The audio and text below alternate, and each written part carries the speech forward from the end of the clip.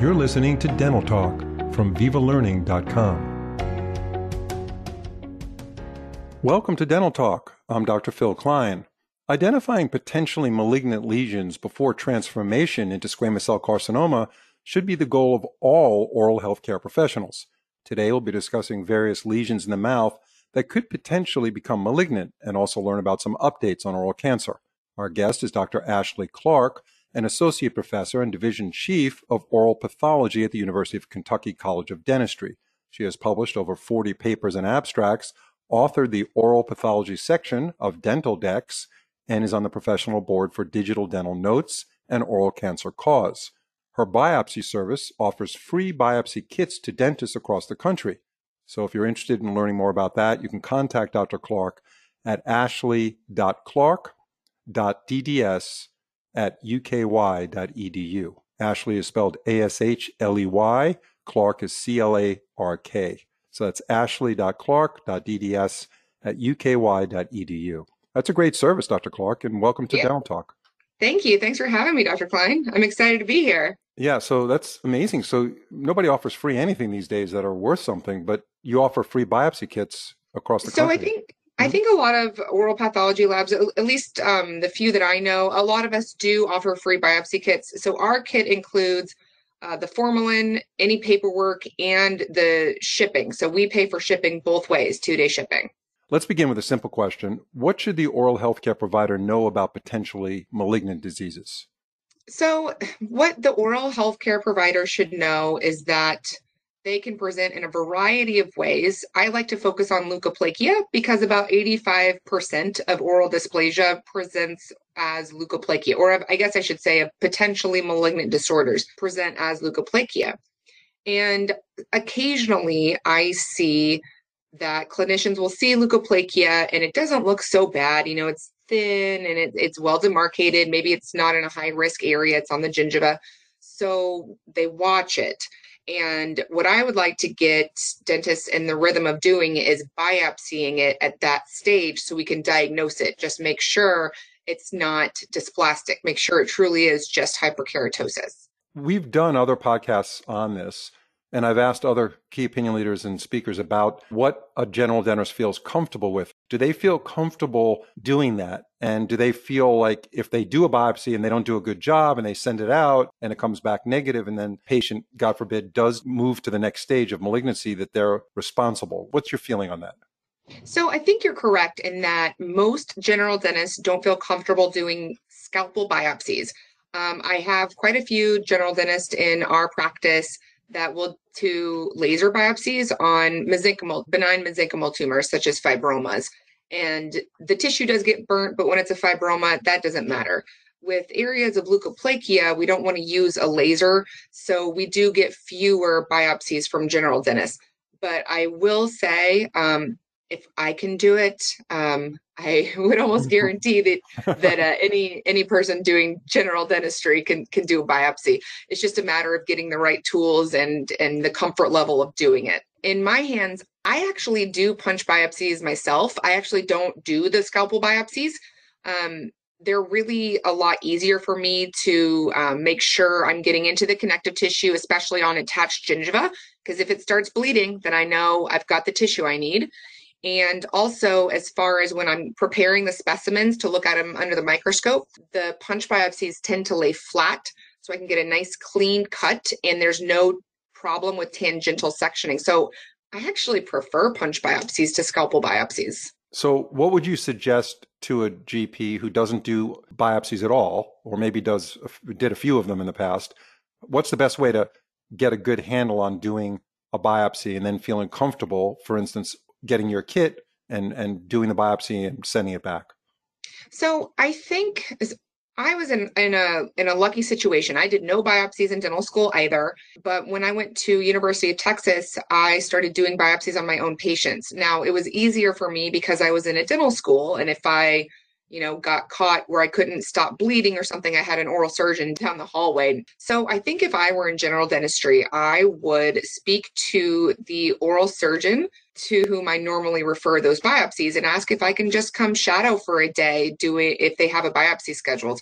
I find that most oral surgeons are really helpful when it comes to that.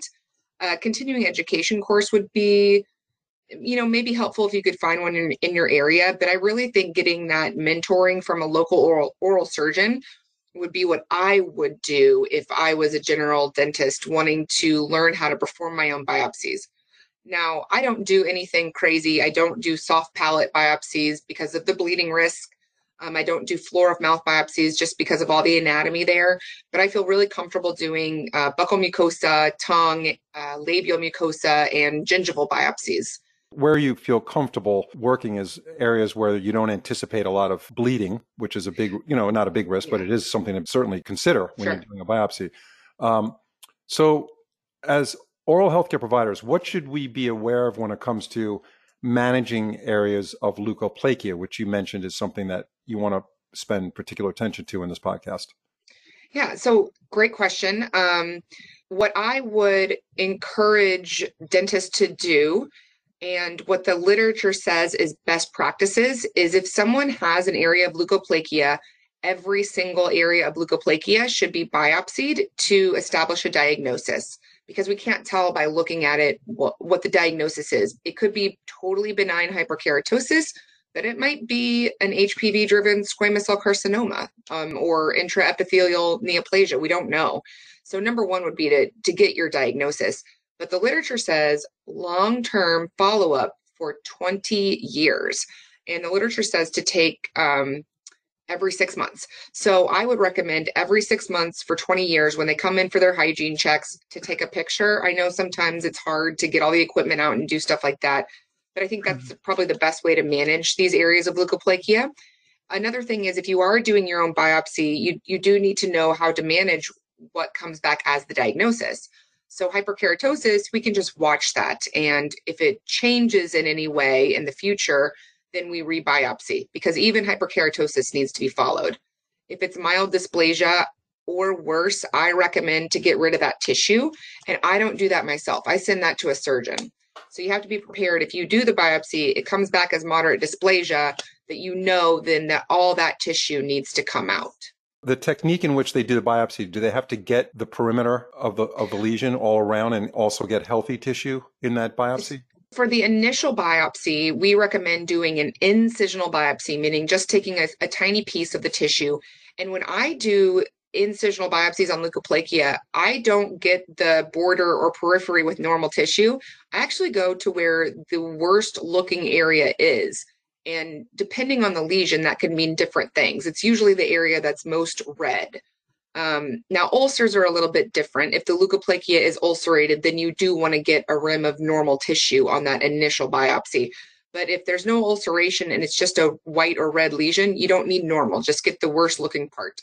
And then for the excision, I do recommend that a surgeon does that, someone who's used to doing those things, because what the surgeon will typically do is he or she will take a rim all the way around of normal, tag one side, and then I'll look at it under the microscope to make sure they got it all. Mm-hmm. And those patients still need follow-up after that tissue is gone, because while surgical excision of potentially malignant disorders decreases risk for malignant transformation, it does not eliminate the risk, because so many of them come back.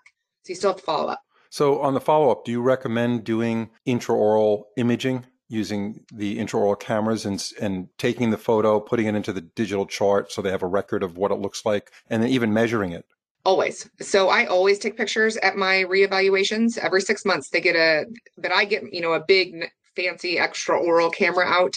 If you've got a wand, that'll work in a pinch. They don't usually get all of the anatomy surrounding it, so it can be a little bit harder to tell if it's growing or changing. Honestly, if you have a smartphone, you can turn the flash on your smartphone on and the overhead light off. And you can snap a picture with your smartphone. Just make sure that you get it out of your phone and put it in the chart and make sure it's HIPAA compliant and all that. But those do take pretty nice pictures. And how often do you do that when you're talking about 20 years? That's a long time. But it's a long time. Yeah, that's a long time. Yeah. So you're going to be doing that twice a year on the patient? Yeah, twice a year. So ideally, whenever they're coming in for their hygiene checks. If it's true leukoplakia, so when I say true leukoplakia, I don't mean frictional keratosis, like on the, if they're biting on the area and some sort of trauma is causing the hyperkeratosis, that doesn't need to be followed. But if it's a lateral tongue white lesion with sharply demarcated borders and we don't know why it's there, and it's just hyperkeratosis, that one does need to be followed, even though there's no dysplasia in it, because it's still considered a potentially malignant disorder. Okay. And are you focusing on leukoplakia in this podcast because of its prevalence or? Yes. Okay. Yeah. So tell us about that. What is the prevalence? So probably about 1 in 200 people will have it. The most common age group is men over the age of 40, and the prevalence increases with age to the point where about 10% of men ages 70 or older will have leukoplakia. Wow. So, and it's also the most common way in which oral potentially malignant diseases present. So my sort of career goals and aspirations are to get these cancers before they start. And the oral cavity cancers, with the exception of HPV-driven cancers, they tell you before they turn to cancer. So they present with a white lesion that gradually gets thicker and then turns red, and then it's cancer. So if we can catch it in those early stages and cut it out, we can decrease that risk of the patient getting cancer. Mm-hmm. What'd you do really well in pathology in dental school? And that's what drove you into your interest into. I mean, that's amazing. You're division chief of oral pathology at University of Kentucky School of Dentistry. Right. That's pretty impressive. Is that something that came from pathology in dental school? So thank God for pathology for me, because my classmates will tell you I was not the greatest with my hand skills. And I looked around after my first year and I thought, oh no, I'm going to have to go to med school. And so my second year rolls around and we're in pathology, and I was like, sort of like the room opened and the light shone down, and I marched up to the professor. His name was Nadim Islam. And I said, I want to do what you do. And he said, come to me after you've done a year of clinics. You're in the worst part of dental school right now is studying and labs, and you're, stressed all the time. So the very last day of third year, I knocked on his door and I said, I want to do what you do. And he helped me apply for residency. And I actually did residency right out of dental school, which is a little unusual. So most people, go practice or, do a GPR or something. So, I've known since the day I took the class that this is what I want to do. I love it. And thank goodness. Yeah, that's great. No, you seem so passionate about it. And just imagine how many lives will be saved if they go along with the regimen of doing biopsies more often when they see leukoplakia. Give us some updates on oral cancer. Where are we now? So the oral cancer rates have steadily declined with a decline in smoking. So as fewer people smoke, fewer people get oral cancer. The exception is HPV-driven cancer. So while we are seeing a sort of a decline in cancer, tobacco-driven cancer, alcohol-driven cancer in the oral cavity proper, we are seeing an explosion of HPV-driven cancer in the back parts of the throat, in the oral pharynx. Tonsils, etc. So there will be more men that get HPV-driven oropharyngeal cancer this year than women will get HPV-driven cervical cancer. So that's how prevalent it's become. The most common age group is white men ages 40 to 59. So it's affecting younger people, and it develops independently of tobacco and alcohol. So you may have never smoked or you don't drink, but if you have any sort of high-risk HPV that sticks around and turns into cancer, that can cause a throat cancer. And how is that discernible by general exam by a dentist? That's the scary part, is it's really not. So these primary tumors are so small that you often can't see them, and they're so far in the back of the throat that you can't see them. Sometimes scanning won't even pick them up because they're so small. But what we can do is make sure we do extraoral tactile examinations. We feel the lymph nodes, because 80% of these cancers are caught after they've metastasized to the cervical lymph nodes. So we can make sure we check those cervical lymph nodes. The good news with these cancers is they're a lot more curable than the HPV negative cancers. So they have about an 80% 5-year survival rate, even though they're caught after they've metastasized. And also, as you get older, we rely less on our lymphatics and more on our blood to remove foreign bodies and carcinogens. So, which is bad because that obviously drives metastasis to a greater level than if it stayed in your lymphatics. What are some of the ways in which we can prevent oral cancer as dentists, as dental professionals? So what I would recommend is every patient, every time. So that's my mantra, every patient, every time. It takes 1 minute or less to do a cancer screening. You just look. So you take the overhead light and you look everywhere. I use the same pattern. You make sure you check the cervical lymph nodes, and just document that. So I know a lot of people also like to use oral diagnostic aids. So one such example, let's say, would be the Gockles that have just, it's a new product on the market. So what you do is you put these on, you use a curing light, and after you've screened with just the light, then you can use this diagnostic aid to look again to make sure you didn't miss anything. And a lot of people use those diagnostic aids in that way, and I think that's fine. And the science behind that device, Gockles, is that autofluorescence? It's a fluorescent device, so anything that is abnormal or dysplastic should lose fluorescence or appear black. Now, you have to sort of be aware of what you're doing when you're using these things, because anything with inflammation can lose fluorescence. But when you're looking at dysplasias, these have an incredibly high sensitivity rate, over 90%. This fluorescence technology has an over 90% sensitivity rate at catching these dysplasias and oral cancers. Yeah. So I recommend looking with your eyes first, and then if you want to check to make sure you didn't miss anything, that's a great way. Plus, that means you're looking twice. Right. No, that's a good point. Yeah, I know Gockles. I've done some reading about Gockles, and what I thought was interesting about it is that any curing light in the office works with it. So you don't need a whole apparatus. It has a very small footprint. You can move it from operatory to operatory, and then you're just putting it on. And look, as you said, it's a second attempt to find something that's not normal, and it gives you that extra screening capability by showing up a little bit darker. But it's not 100%. None of these are 100%. Like you said, inflammatory tissue will give you a false positive. Their specificity rating is around 70%. And this is not just Gockles. This is any autofluorescent device. So you have to be careful. You can't, which is why I said look first, then screen. So I wouldn't use it as, okay, I see this leukoplakia on the gingiva, and because you got to biopsy it.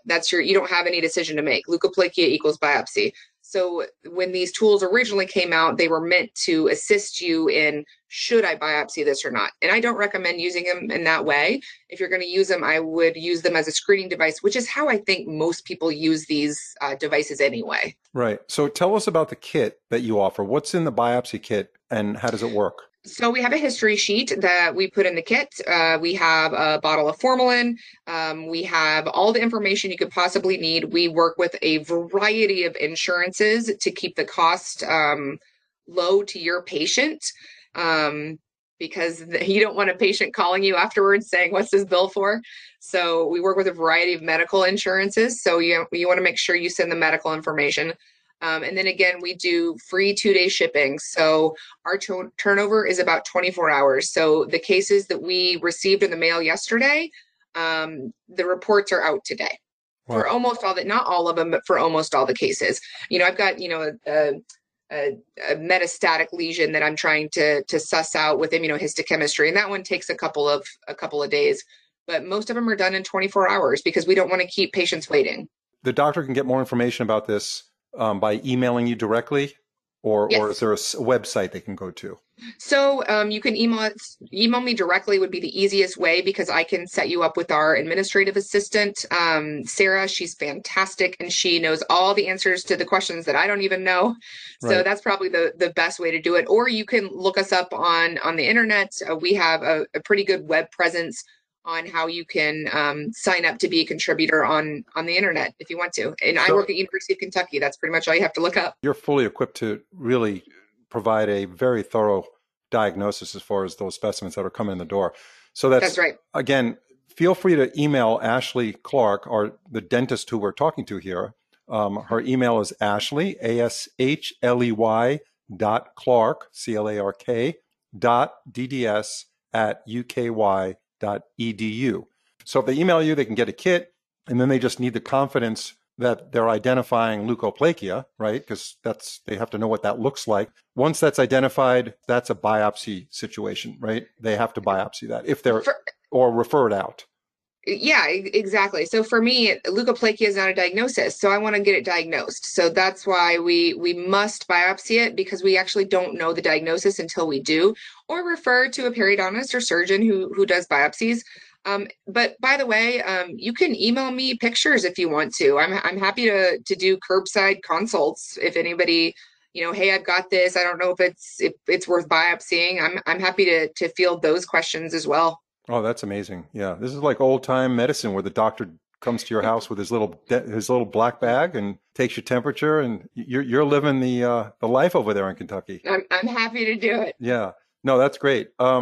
This has been very helpful. Is there anything else that you want to share with us? So I would say the thing that I'm on to right now that I try to hammer is gingival carcinomas are really tricky.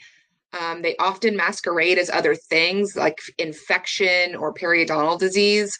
So I would suggest that anything that's not behaving the way it should with appropriate therapy, let's get a biopsy of it and make sure it's not carcinoma. Let's make sure it's not some sort of weird infection.